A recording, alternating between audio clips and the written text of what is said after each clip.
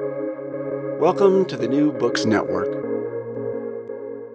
Welcome to New Books in European Politics. I'm Tim Jones and my guest is Joscha Abels, author of The Politics of the Eurogroup, Governing Crisis and Conflict in the European Union, published in June by Routledge. Before the 2007-9 global financial crisis hit Europe, only people in the Brussels bubble knew about the Eurogroup. By then, finance ministers from countries using the euro had been meeting every month for 10 years, but as Joscha Abels says in his new study, the group had been almost invisible to the public. Over the next decade, and especially during the most acute phase of the Greek debt crisis in 2015, that all changed. Devised in the 90s as an informal body without decision-making powers, the Eurogroup quickly assumed political authority for negotiating and approving bailout loans and ensuring the conditions of these were met. Memoirs have been written about these fraught years, including dueling books by former Eurogroup president Jeroen Dijsselbloem and short-lived Greek finance minister Yanis Varoufakis. But Joscha Abels has written the first book-length theoretical and institutional assessment of the Eurogroup itself. Dr. Abels is a research associate and lecturer in political economy at the University of Tübingen. Educated at Mannheim and Oslo, he completed his PhD at Tübingen with a dissertation on the role of the Eurogroup. His most recent research is on infrastructure policy and geoeconomics. Joscha, welcome to the podcast. Thanks for having me, Tim. Well, I can't think of a better place to start than to ask why the Eurogroup. I mean, I've been covering this since before it was created, so it interests me. How did you come to it? You know, I was actually still a student when the Euro crisis hit, but I have to say that it politicized me with regard to European politics, and it fundamentally shaped my view on the European Union. So we have to be aware that for millennials like myself, our European memories are not Kohl and Mitterrand holding hands in Verdun or something. It's actually reading in the newspapers about the profligacy of the Greeks and the Italians and the Portuguese, and it is burning EU flags on Syntagma Square in Athens. So this feeling of European integration going awry was a personal motivation for me to work on the Euro crisis. So this was kind of the personal side, but the academic side was that left and right scholars of European integration, of political economy, they were starting projects on the Euro crisis and its institutional centers. So the ECB received a lot of attention after Draghi announced to do whatever it takes to save the euro, the creation of the ESM, the powers of the European Council. All of those things, they inspired a lot of research. And I was quite frankly relatively surprised by the fact that the Eurogroup, so the Forum of Euro Finance Ministers that was mentioned over and over in virtually all news outlets, was not addressed that much academically. There is an insightful book by Uwe Pütter from 2006, but it was dated. So Pütter's idea is basically that the group served as kind of a fireside chat for ministers to exchange arguments and to find something of a Pareto optimal solution, in the nutshell of a nutshell, so to say. However, after the Euro crisis broke out, it was clear that the Eurogroup had transcended far beyond this, with all the powers that it got and with things getting so controversial. So I decided that this would make an exciting project. And to be fully honest, I was constantly afraid that someone else was writing a book on the Eurogroup as well and would beat me to the punch, basically. So fortunately, that was not the case. And now the book is out and I'm happy about that. And looking back at the efforts that I had to put into getting an insight into that rather secretive circle, I can understand why others said pass, because it was time consuming.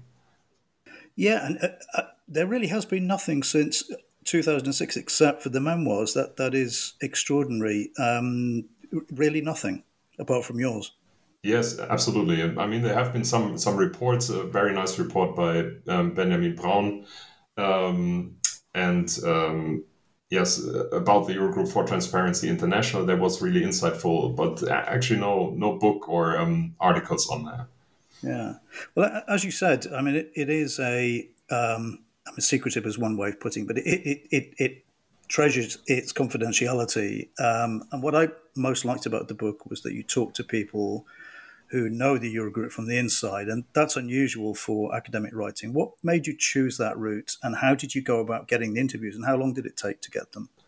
I mean, if you look at European integration research, especially on institutions, expert interviews are not that unusual of a data source. So what was unusual in my case, however, was how I had to select interviewees, because there is this saying, this argument that the top people, you cannot really interview them because they will only give you relatively diplomatic answers and on political processes, and because they do not know kind of the details, the nitty gritty of what happened. And this is why you have to find the people on the ground, so to say, the ones that were actually there in negotiations, the Sherpas, the bureaucrats, and interview them to really get the data you need.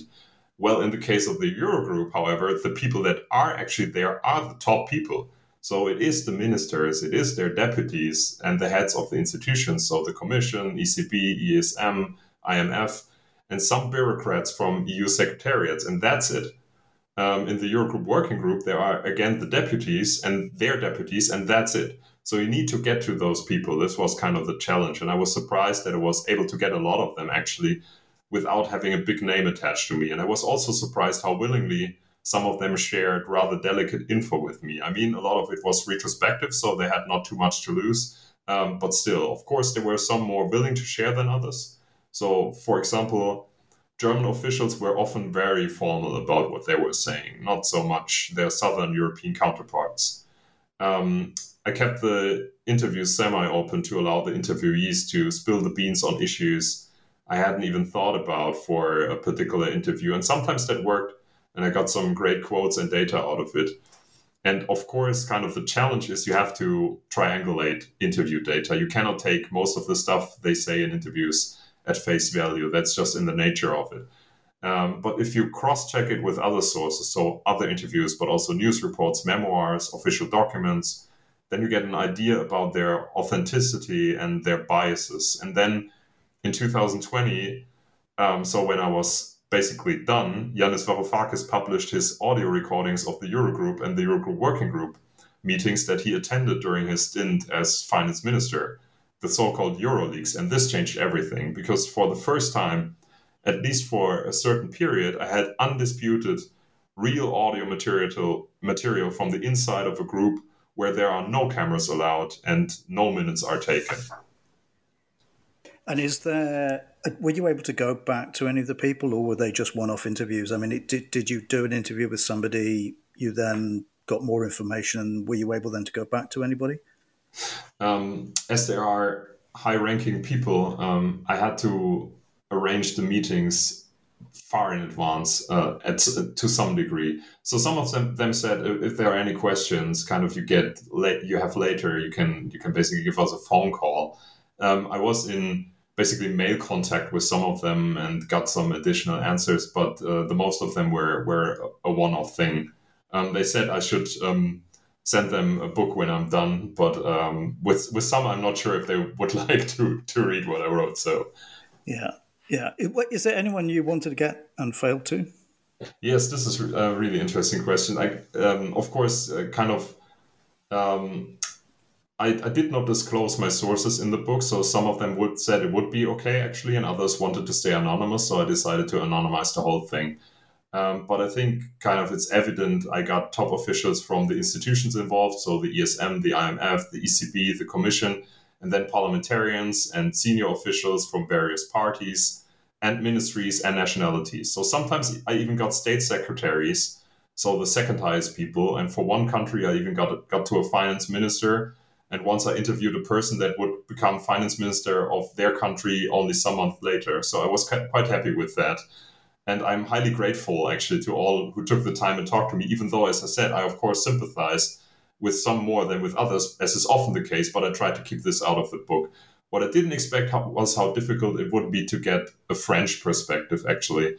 Maybe I did something wrong or the timing was bad, but I really wanted to get someone from their ministry who is involved in European affairs from the finance ministry. So I sent various mails to people there asking them for an interview, and not with the finance minister, Bruno Le Maire. That was unrealistic, but maybe with one of his staff or his deputy, Odile Renaud-Bassot, just anyone, And several months later, I got a written letter in my office inbox signed by Le Maire's chief of staff telling me, in French, of course, that Le Maire is too busy. And I still have the letter hanging behind me in my office, actually, but I never tried again.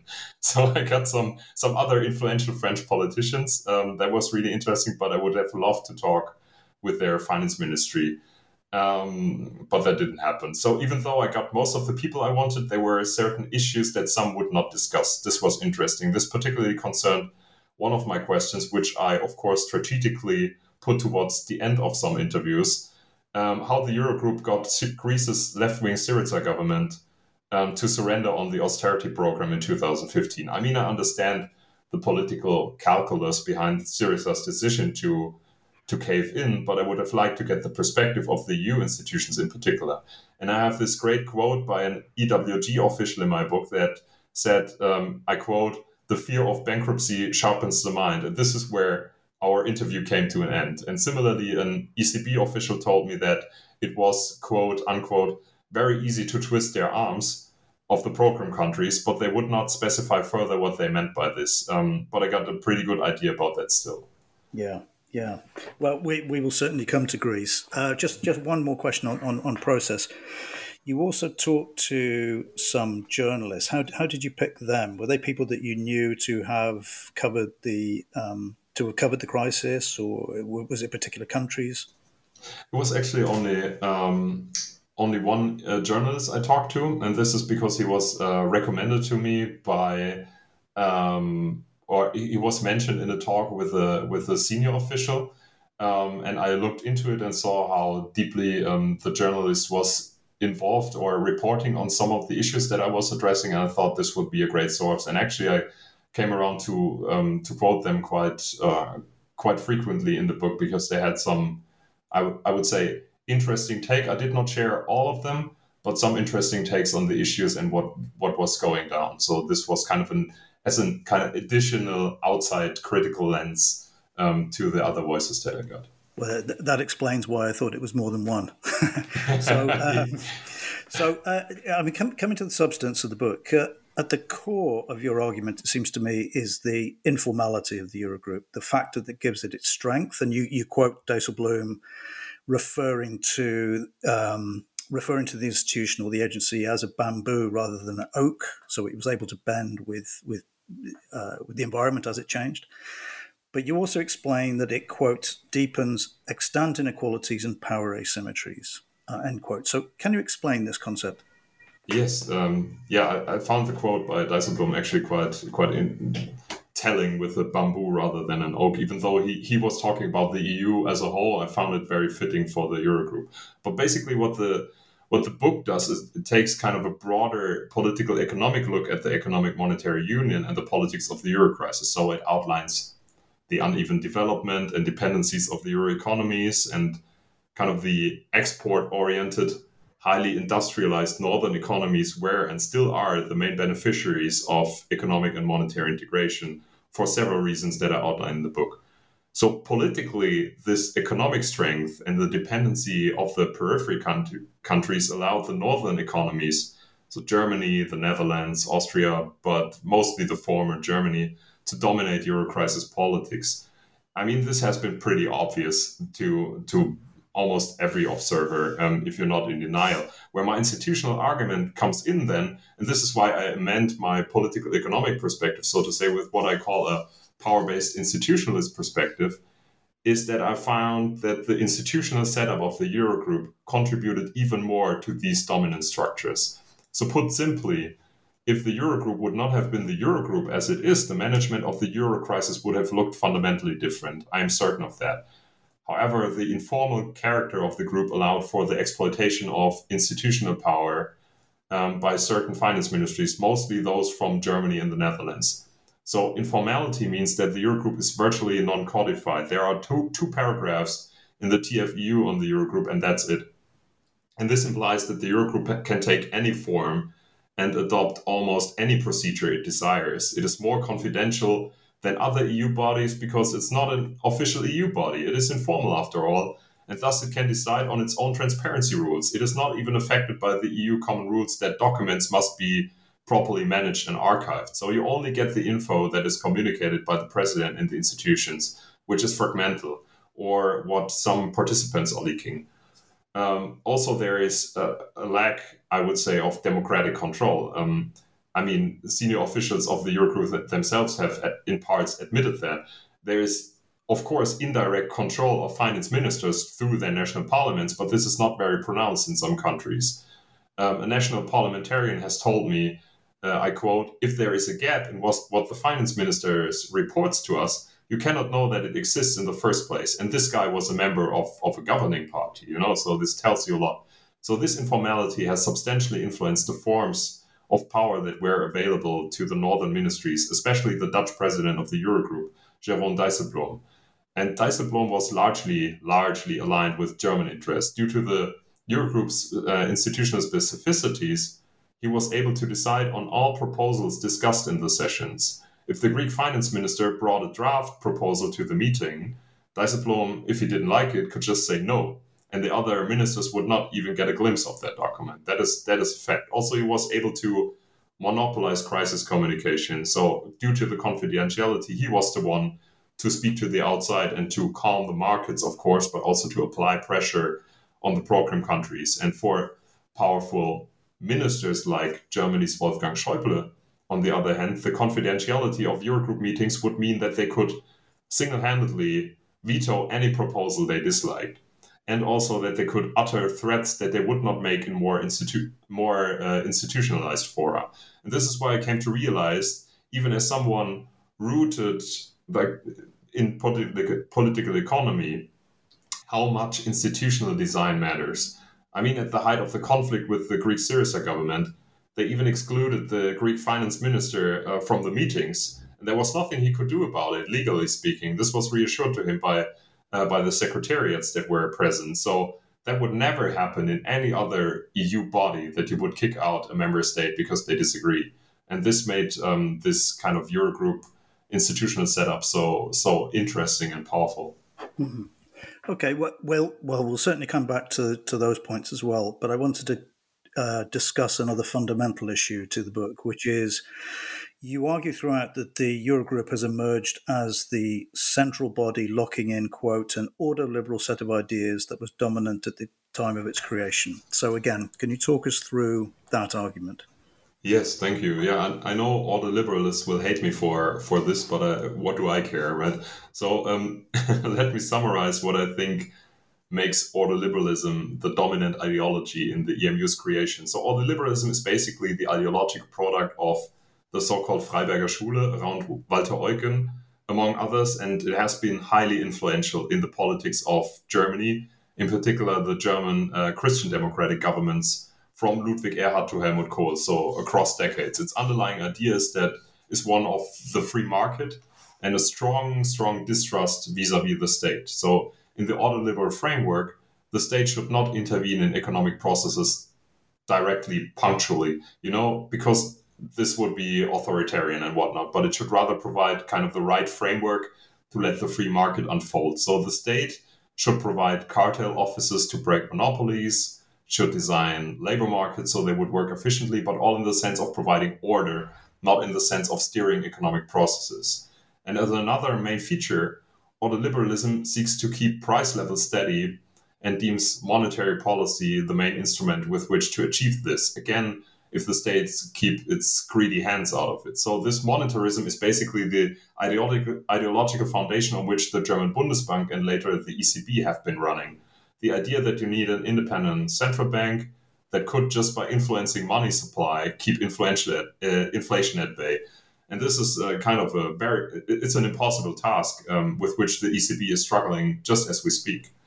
At the same time, German ordoliberalism has also contributed to the creation of the Eurogroup as we know it. And the very first chapter in my book is about the history of the Eurogroup and how it came about. I read a great article some days ago by Josef Hien in Socioeconomic Review. And the article, it's called The Rise and Fall of Ordoliberalism. And there he basically argues that ordoliberalism has not survived in the main features of the German welfare state.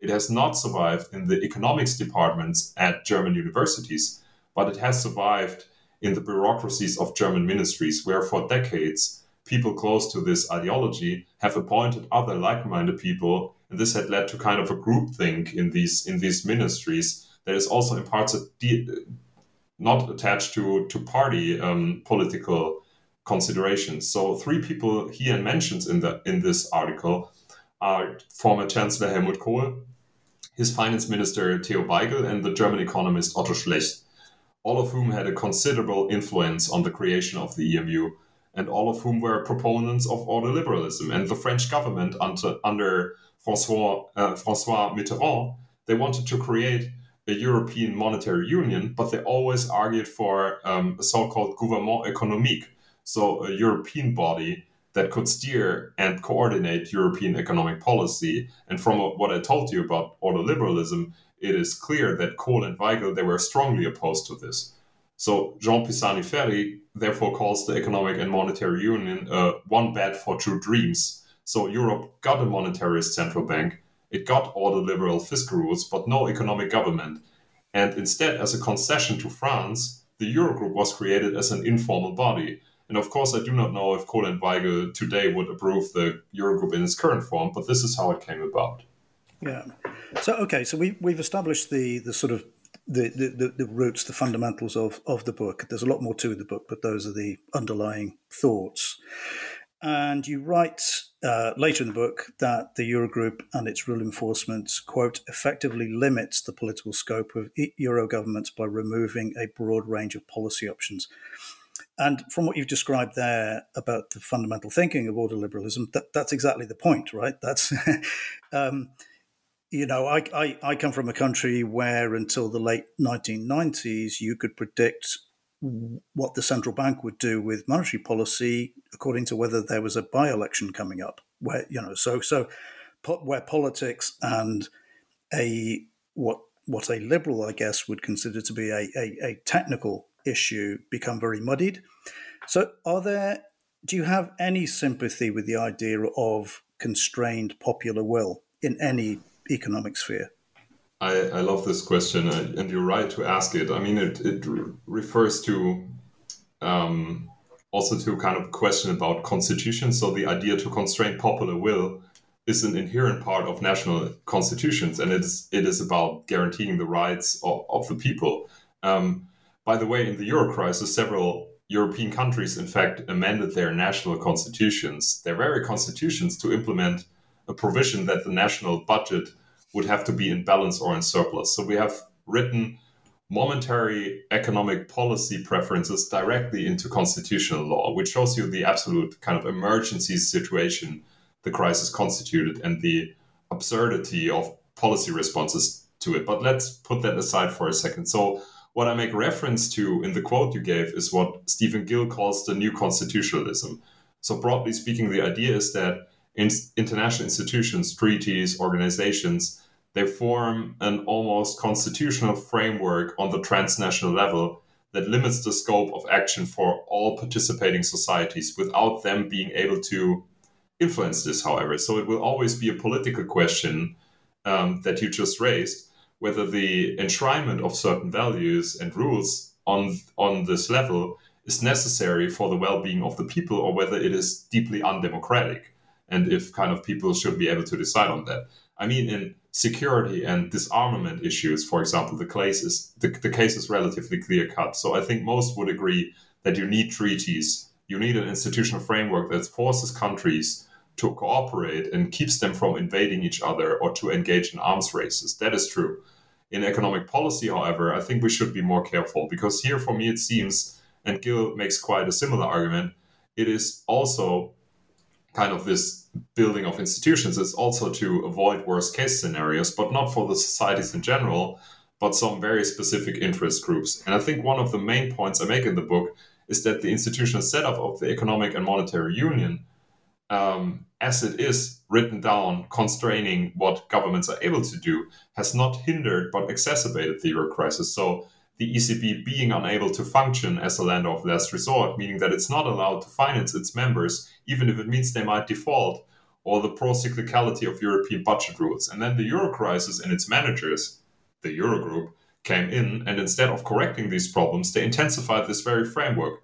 So they were so convinced, so invested in the idea of, fiscal restriction through privatization, through cutbacks on the welfare state, that they deemed it the only response to any economic crisis the EU should ever allow its member states. And this I find deeply problematic because the citizens of these countries, I mean, apart from the question if that is wise or not, but the citizens of these countries could and still can vote any party in power, for example, because they think we should massively invest in the ecological transition now, or because they prefer a strong welfare state, but the government will be unable to deliver on that as long as the EU fiscal rules stand. And support for these rules, because they are so momentary, is eroding on an EU level, by the way. So during the pandemic, the Commission and the member states, they had to find all kinds of workarounds to even get a moderate recovery fund set up and to allow its members to stabilize their job markets and industrial bases. And what that means is that we got kind of the dominant preferences of a particular point in time and of a particular group of countries and interests enshrined basically forever in our European framework.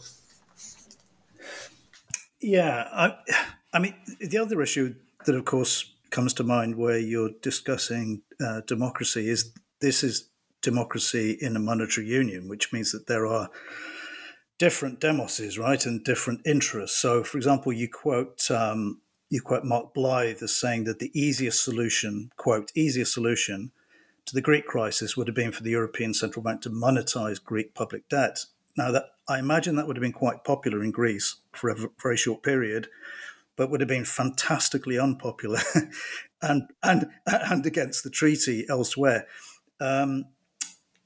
Is the logic of your argument that the monetary union can't work? I mean, with this particular argument, I'm not saying that the monetary union can't work. I think that the way in which it's set up, I mean, with basically the main features that I just outlined is problematic. What I was driving at with this argument that is raised by Mark Blythe, where it is about this easiest solution to basically for the European Central Bank to bury Greek debt, is not because I think that this would be a particularly viable strategy. I just wanted to make the argument that kind of the Greece's economy compared to the European powerhouses was tiny, and so was its absolute debt. So the EU could have dealt with it differently. It would have had the possibility to deal with it differently. But Germany, first and foremost, has been dragging its feet on the issue. And this was, I show this in the book, it's mainly for domestic reasons because Angela Merkel's Christian Democrats, they had an important state election coming up that they didn't want to risk. They went to lose it anyways, but this was basically the idea of why to drag their feet on the Greek issue. And this and any other half-hearted measure on the issue has made the Greek crisis far more expensive. So what else should have been done is hard to say. I mean, in the logic of the European Union, national debt is national debt, but singling out Greece as kind of the worst sinner of the euro crisis does not pay justice to the fact that similar and less pronounced, even if less pronounced, crisis dynamics unfolded in other countries of the European periphery as well. And this was the consequence of asymmetric economic relationships with the Eurozone and a misfit of institutional setup. As I said, I think one point that should become clear in this book is that I think I do not draw into question European integration in general. I just raise or point towards the blindness of not seeing this misfit between what kind of is the divergence and the uneven development within the economic and monetary union and the institutions that you would have to set up to get a hold of it. Instead, some of them were kind of counterproductive in that regard. So the Eurogroup and the other institutions should have taken a more systemic view on the problem and find ways with which to restore the periphery's economic basis, its industrial basis, while the ECB would have guaranteed that these countries would not default, as they did later when Draghi said whatever it takes. But this would have been kind of another approach to the whole problem. Yeah, and actually you do make a good point. I forget where in the book, but you highlight the asymmetry between the strictness with which the European Union and the Eurogroup in particular focused on adjustment in the South, and how pretty much the macroeconomic imbalance procedures were pretty much ignored, particularly in Germany. For several years, and this came from not just inside the European Union, but also from the Americans, that the Germans needed to spend more on infrastructure and they ought to do more to shore up their banking system and so on, whereas the attention was all directed towards the South. Yes, absolutely. This also I got the feeling that this falls on their feet at the moment when it's about, geoeconomic competition and all that. Yeah. But linked to that, it seemed to me that you were arguing that the Eurogroup shouldn't be involved in advocating structural reforms in countries that come to the ESM for loans, that was somehow outside the group's mandate. But at the same time, you also say that Greece was, quote, unable to consolidate its finances due to a porous tax base, a result of significant tax exemptions for shipping and tourism, and the widespread occurrence of tax evasion and tax fraud. So in that case, and in many cases we're seeing in Italy now, the fiscal and the structural overlap. So there's always going to be, it would be very strange if the Eurogroup only looked at pure fiscal policy. Yes, absolutely. I mean, the argument is not to say that the Eurogroup shouldn't point towards structural weaknesses of their countries and say, look, you need to do something about it. I think the point in the book is twofold. So first, in parallel to national efforts, the EMU requires significant reform itself. I think this is what's kind of the argument that I just made. Because even the most consequential and strict structural reform agenda will not bring the crisis countries back on track if the EMU does not tackle its problems of uneven development.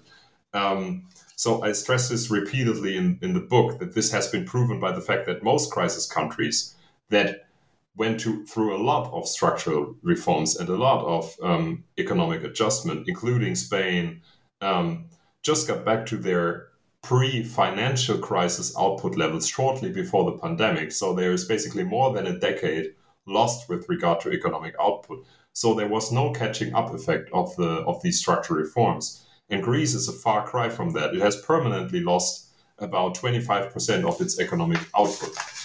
And at the same time, it was precisely the Euro crisis countries that were suffering most under the initial shock of the pandemic, which shows that all the structural reforms that have not made them more resilient. The second thing that will become clear when reading the book is that the Eurogroup has a very narrow understanding of structural reforms. It basically means budget cuts in pensions, in the public sector and welfare, as well as deregulation of labor markets. It is fiscal consolidation from the expenditure side. And the porous tax base that we just mentioned, the problems with tax avoidance, this is not an issue for the Eurogroup and the Troika. In fact, when Syriza came in and proposed some higher taxes for profitable sectors, the Troika told them off because they argued that this would harm the economic recovery. And furthermore, the Greek Office for Tax Investigation, Yanis Varoufakis has outlined that repeatedly, and I think he was right to do that. The Office for Tax Investigation is part of the public sector, and it was cut back during the budget cuts as well. So it has become less effective. So structural reform did not target this. The journalist Paul Bluestein wrote a book on the Euro crisis, a very good book, where he called the approach of the Greek Syriza government, I quote, austerity left-wing style, a soak the rich, soak the corporations approach to budgetary discipline. So kind of a twist on austerity, but the Eurogroup would have none of it because of its narrow understanding of structural reforms. And I think this is where kind of the problem lies. Well, except Varoufakis did promise to deal, right from day one, promised to deal with rent seeking and did absolutely nothing about it. Yes. Actually, I mean, on the personality side, it was very interesting. You stress the importance of the personalities, both we mentioned Jeroen Dijsselbloem, but also the long-term chairman of the Euro Working Group, Thomas Wiese. Was this importance of personality something you already knew about before you started work, or did this come as a surprise to you during your research? I'll give you a very short answer on that. Yes, I was very surprised because coming from an academic background and a lot of how I view the world rooted in political economic thinking, power relations, interests, dependencies, I did not expect to find that personalities play such a large role. And this concerns the different styles of leadership between Eurogroup presidents, so between Dijsselbloem and Jean-Claude Juncker. This concerns the really like that you could see how what kind of an intimidating presence, for example, Wolfgang Schäuble had on the other ministers. This came as a surprise. You could trace some of those effects back to the national backgrounds of the actors, to their party political affiliation, but certainly not all of it. Mm. And as you say, Dijsselbloem was. I mean, when I think back to the Eurogroup presidencies, I mean, he seemed really dominant compared to, say, Mario Centeno or Pierre Gramagna. Do you think that was to do with the moment he lived through, or was it largely to do with him? I think it had to do also with his nationality, because he came from the Netherlands and kind of was able to represent very dominant interests within the Euro crisis in a function that is again highly influential in the Euro crisis. So this is where kind of it stops being about personality, even though some of my interviewees have confirmed to me kind of the Dijsselbloem approach is a very strategic one as compared to Jean-Claude Juncker, who has basically kind of this let's say majesty around him, where he's able to pick up the phone and call kind of the leaders of the countries that he wants to talk about, because he was prime minister himself.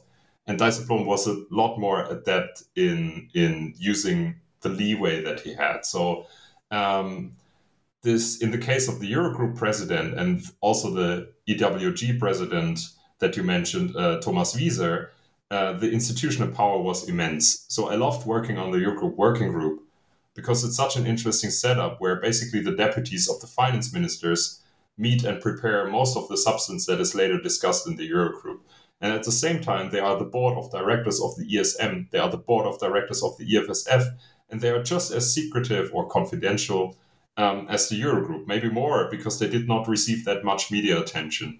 But they are highly influential also in setting different milestones, the so-called prior actions for the program countries that they will have to reach before they get fresh money. And Thomas Wieser was the full-time president of that body. He was full-time over the whole period of the Euro crisis. He had similar institutional powers as his Eurogroup counterpart, the Eurogroup president, in that he was able to accept or reject proposals and to sum up the common ground of the group.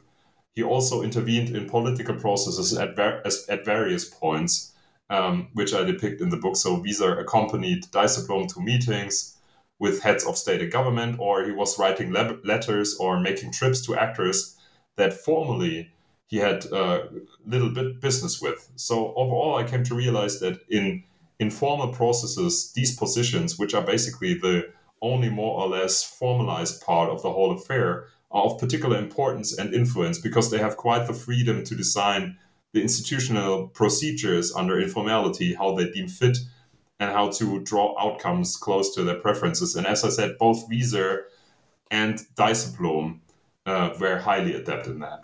Yeah. Yeah, and actually, I mentioned Gramagna as a former president, which he wasn't, so that was a... coming back to...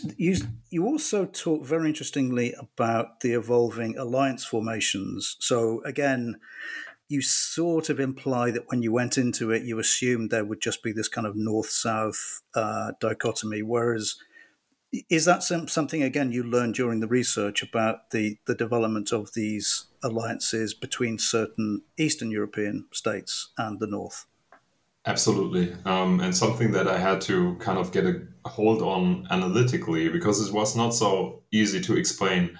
My main question was not so much why the Eastern European countries that went through austerity before were siding often with the northern countries, but rather why wasn't there kind of the southern power bloc where they have these massive economies, Spain and Italy and France as an ally, basically saying, okay, we won't do this any longer, because they were they found that this course didn't benefit them. And I came to find that there were several factors making these positions less consistent. So first, there were kind of party political considerations. So in countries like Spain and Portugal, there were conservative governments in power that had implemented austerity. And in the upcoming elections, their main political challenges were from the political left. So they were adamant not to set any precedent giving in to anti-austerity discourses or left positions elsewhere. Second, not all of the periphery countries were program countries. This is important because Italy is the most striking case. Its national problems have a lot in common with those of the other crisis countries, and still, at several points, Italy acted first and foremost as one of the largest creditors of the largest ESM contributors, which it is, and as a creditor who simply wants to get his money back from the debtors. Third, and this is the fact that I came to highlight the most, was the succession of program negotiations. This was kind of the advantage of the Eurogroup, so to say. If one country negotiated its adjustment program, others had already gone through their own and had close to no incentives to let the countries off the hook. In fact, they had incentives to make them similarly miserable, to be able to show to their voters that others had to suffer just as much, and they did not get a bad deal. And on the audio recordings, I transcribed several smaller Baltic countries commit to that logic.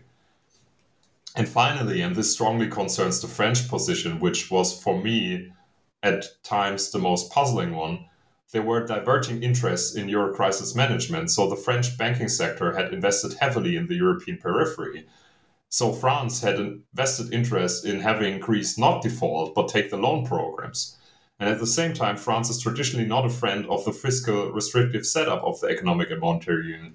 This even reflects in the reform proposals of Macron, who is far from what I would call a leftist, but he's opposed to a lot of those aspects. And so they are a natural ally for the southern countries and their governments. And it took me a while to realize just how small France was in the processes of the Eurogroup.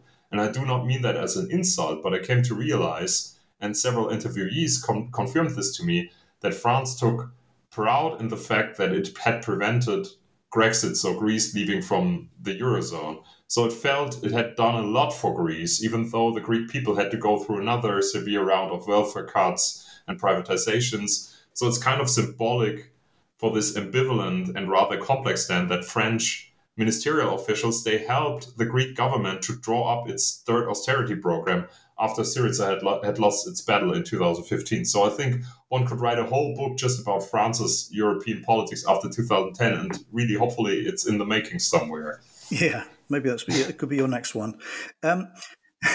There's chapters 6 and 7. You run through the Greek crisis and you use it to analyse the way the Eurogroup makes decisions. We've discussed a lot of that already. So do you think, can you imagine the Eurogroup today without the crisis in Greece in 2015? So if we just had the Greek crisis as it was, Syriza was never elected in 2015, do you think the Eurogroup would be a shadow of what it is today, or would it still be a body that would have accrued powers like you've described?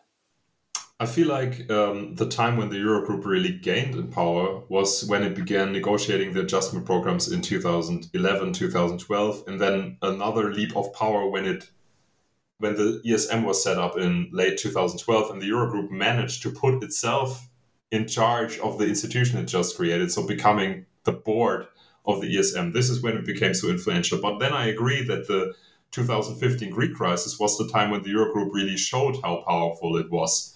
So it's kind of for the self-image of the group, this has been defining, because through the institution, the northern finance ministries were able to make a democratically elected government agree to a political program that was diametrically opposed to everything it had promised and everything it sought to achieve, actually. And this is why I put a lot of time and effort in reconstructing this. And thanks to the audio recordings of the Euroleaks and some great journalistic pieces written during that time, I had a strong basis to do so. So in chapter 6, I basically outlined the whole Greek crisis from the point of view of the Eurogroup. So why it responded so late, and kind of the private haircut of the Greek debt, the PSI, why it failed to have meaningful effects, and then the two programs, etc. And then in chapter 7, I retraced the conflict with Syriza in detail and the meetings that took place in the Eurogroup. And I feel for people that are not too much concerned with economic policy or governance, but rather with political thrillers, this is the chapter kind of to have a look at. And I try to write that in a style that it is accessible, because it outlines the clash of interests between the two sides, the northern countries and Syriza, and it outlines the role of the Troika and the diverging calculations of the institutions involved. Most centrally, the chapter highlights the role of the Eurogroup as an institution. I show that already at a relatively early stage, countries were threatening Syriza with a Greek exit from the Eurozone, and that the ECB at a very early stage was threatening, under the confidentiality of the Eurogroup, to end liquidity supply to Greek banks, so to threaten it with closing down Greek banks. But they did that in confidentiality in the Eurogroup. And I also outlined the various ways in which Greek proposals were blocked from even entering the Eurogroup process, regardless of how productive they would have been or how good the proposals were, but kind of just the institutional channel of that. And however, two things I found particularly interesting were these kind of from this political thriller side. And the first one is that it concerns Dijsselbloem's single-handed decision to exclude the Greek finance minister Varoufakis from the Eurogroup meeting on 7th of June. I mean, my main analytical point here in the book is the institutional power, the informality of the Eurogroup gave Dijsselbloem to do just this without any possibility for Varoufakis to contest this, so he had to leave. But what I found personally interesting is that Dijsselbloem lied about the events in his memoirs. So there he stated that Varoufakis was leaving because he was annoyed that the Eurogroup would issue a statement without his consent. But my audio recordings leave no doubt about the fact that he was untruthful here, because he basically got rid of Varoufakis because he said kind of Greece is no longer cooperating, so you're not part of the group anymore. So the question is, why did he lie about that? And I think the book gives a pretty good answer to that. The second interesting thing is, after Tsipras ousted Varoufakis, or Varoufakis resigned, whatever is true, which version, and surrendered to the Eurogroup's demands, German Minister Wolfgang Schäuble upped the stakes, and he demanded even more drastic austerity reforms than Tsipras had just said he would accept. And the analysis clearly shows that this was the one time where Dijsselbloem and Schäuble were apart, because Dijsselbloem was satisfied with Greece finally fulfilling the Eurogroup's demands, while Schäuble was adamant to implement more drastic measures, up to replacing Greek ministry officials in Athens with bureaucrats from Brussels. So this was such a remarkable process, and tells you a lot about the power asymmetries in the economic and monetary union and how they are channeled through an informal institution such as the Eurogroup. Although that incident is an interesting example of where Germany didn't get its way, though, right? Because they, as you said, at the summit, Schäuble was attempting to create the equivalent of a Treuhand for Greece. And ideally, as you say, he wanted to have it based outside Greece with Greek nationals, but from the European Commission. And he didn't get that. So you could argue that was the Eurogroup providing some balance for German asymmetry. I mean, in the end, it wasn't the Eurogroup, because the Eurogroup wasn't able to agree on that, and basically said, yeah, exactly. They kicked it up to the Euro summit, and there Merkel said, okay, give me some of the more drastic budget cuts, basically, and we'll leave kind of the whole thing with replacing ministry officials and, as you said, putting the privatization fund basically in non-Greek control somewhere else. We'll put that aside. So this was kind of the deal that was struck on this summit level. I think that Merkel herself seemed more satisfied with the deal than Schäuble, who decided to up the stakes. So what do you think happens next? I mean, now we're on the other side of the pandemic. The war is still going on, but we are coming through into there is going to be a new European Union of some sorts on the other side of this war. Where do you think the Eurogroup fits into that? Yes, that's a great question. I have a fresh article out with Comparative European Politics, which is simply called "Does the current crisis mark the end of the EU's austerity era?" And it basically expands on some of the arguments that I make in the conclusion chapter of the book. So the Eurogroup's influence and activity certainly became less pronounced after Greece concluded its third program in 2018. So the northern countries increasingly shifted their agenda to conserving what they achieved. And in the pandemic, however, the Eurogroup tried to get back into its role of preparing institutional reform in the EU. So it sought to develop a blueprint on what a recovery fund could look like and how it would be paid for, but it failed. And this was due to an internal stalemate between demands from France, Italy, and Spain for a fund financed by the joint issuing of European bonds, and the northern countries having none of it. And when the Eurogroup failed to deliver, because this time it was not negotiated kind of in succession, but the whole thing was negotiated at once, the European Council tasked the Commission with preparing a proposal, which it did somewhat successfully. So the Commission had prepared this, and it also prepared all of the other institutional instruments in the crisis as well, not the Eurogroup. So does that mean that the Eurogroup is done? I do not think so. I spoke to several colleagues who suggested that the more kind of fiscally active response to the pandemic indicates a new era in European governments. And I think I have to disagree, because we have to keep in mind that all the measures taken in the pandemic, the agreement on the recovery fund, the setup of the employment support instrument, SURE, the disabling of the Stability and Growth Pact, they are all temporary. For all of those measures, Germany and the other northern countries made sure that they would be temporary and that they would run out soon. So the Eurogroup generally showed support for these measures, but the northern countries underlined again and again that they consider these one-off responses to a passing crisis. And most centrally, there does not seem to be a fundamental shift in German preferences. In the paper, I argue that we should not overestimate Germany's agreement to the recovery fund. I mean, it's significant, but the Liberals and the Social Democrats in Germany's current government, they are keen on getting back to fiscal consolidation ways. And they demand the same from the rest of the Eurozone, and they have positioned themselves against any kind of meaningful reform of the fiscal framework. So what happens when the EU fiscal rules are reactivated? We will have several countries, mostly the former Euro crisis countries, with debt levels way beyond what is legally allowed with the SGP. So they will have to consolidate, and fast. And this will meet a phase where the ECB is hiking their interest rates. And this has contributed to, or will contribute to, recession already. And where yields on bonds in the periphery are on the rise again, even not in the dimensions as they were in the Euro crisis. And I would really love to be surprised by this, and hopefully I am, but I fear that we will see a return of European austerity relatively soon, and this will imply the Eurogroup getting back into its role of enforcing fiscal consolidation, and potentially the ESM providing struggling countries with loans in exchange for structural reforms. And frankly, I lack the creativity to picture what an austerity program could look like in countries like Italy and Greece that already took a lot of that medicine.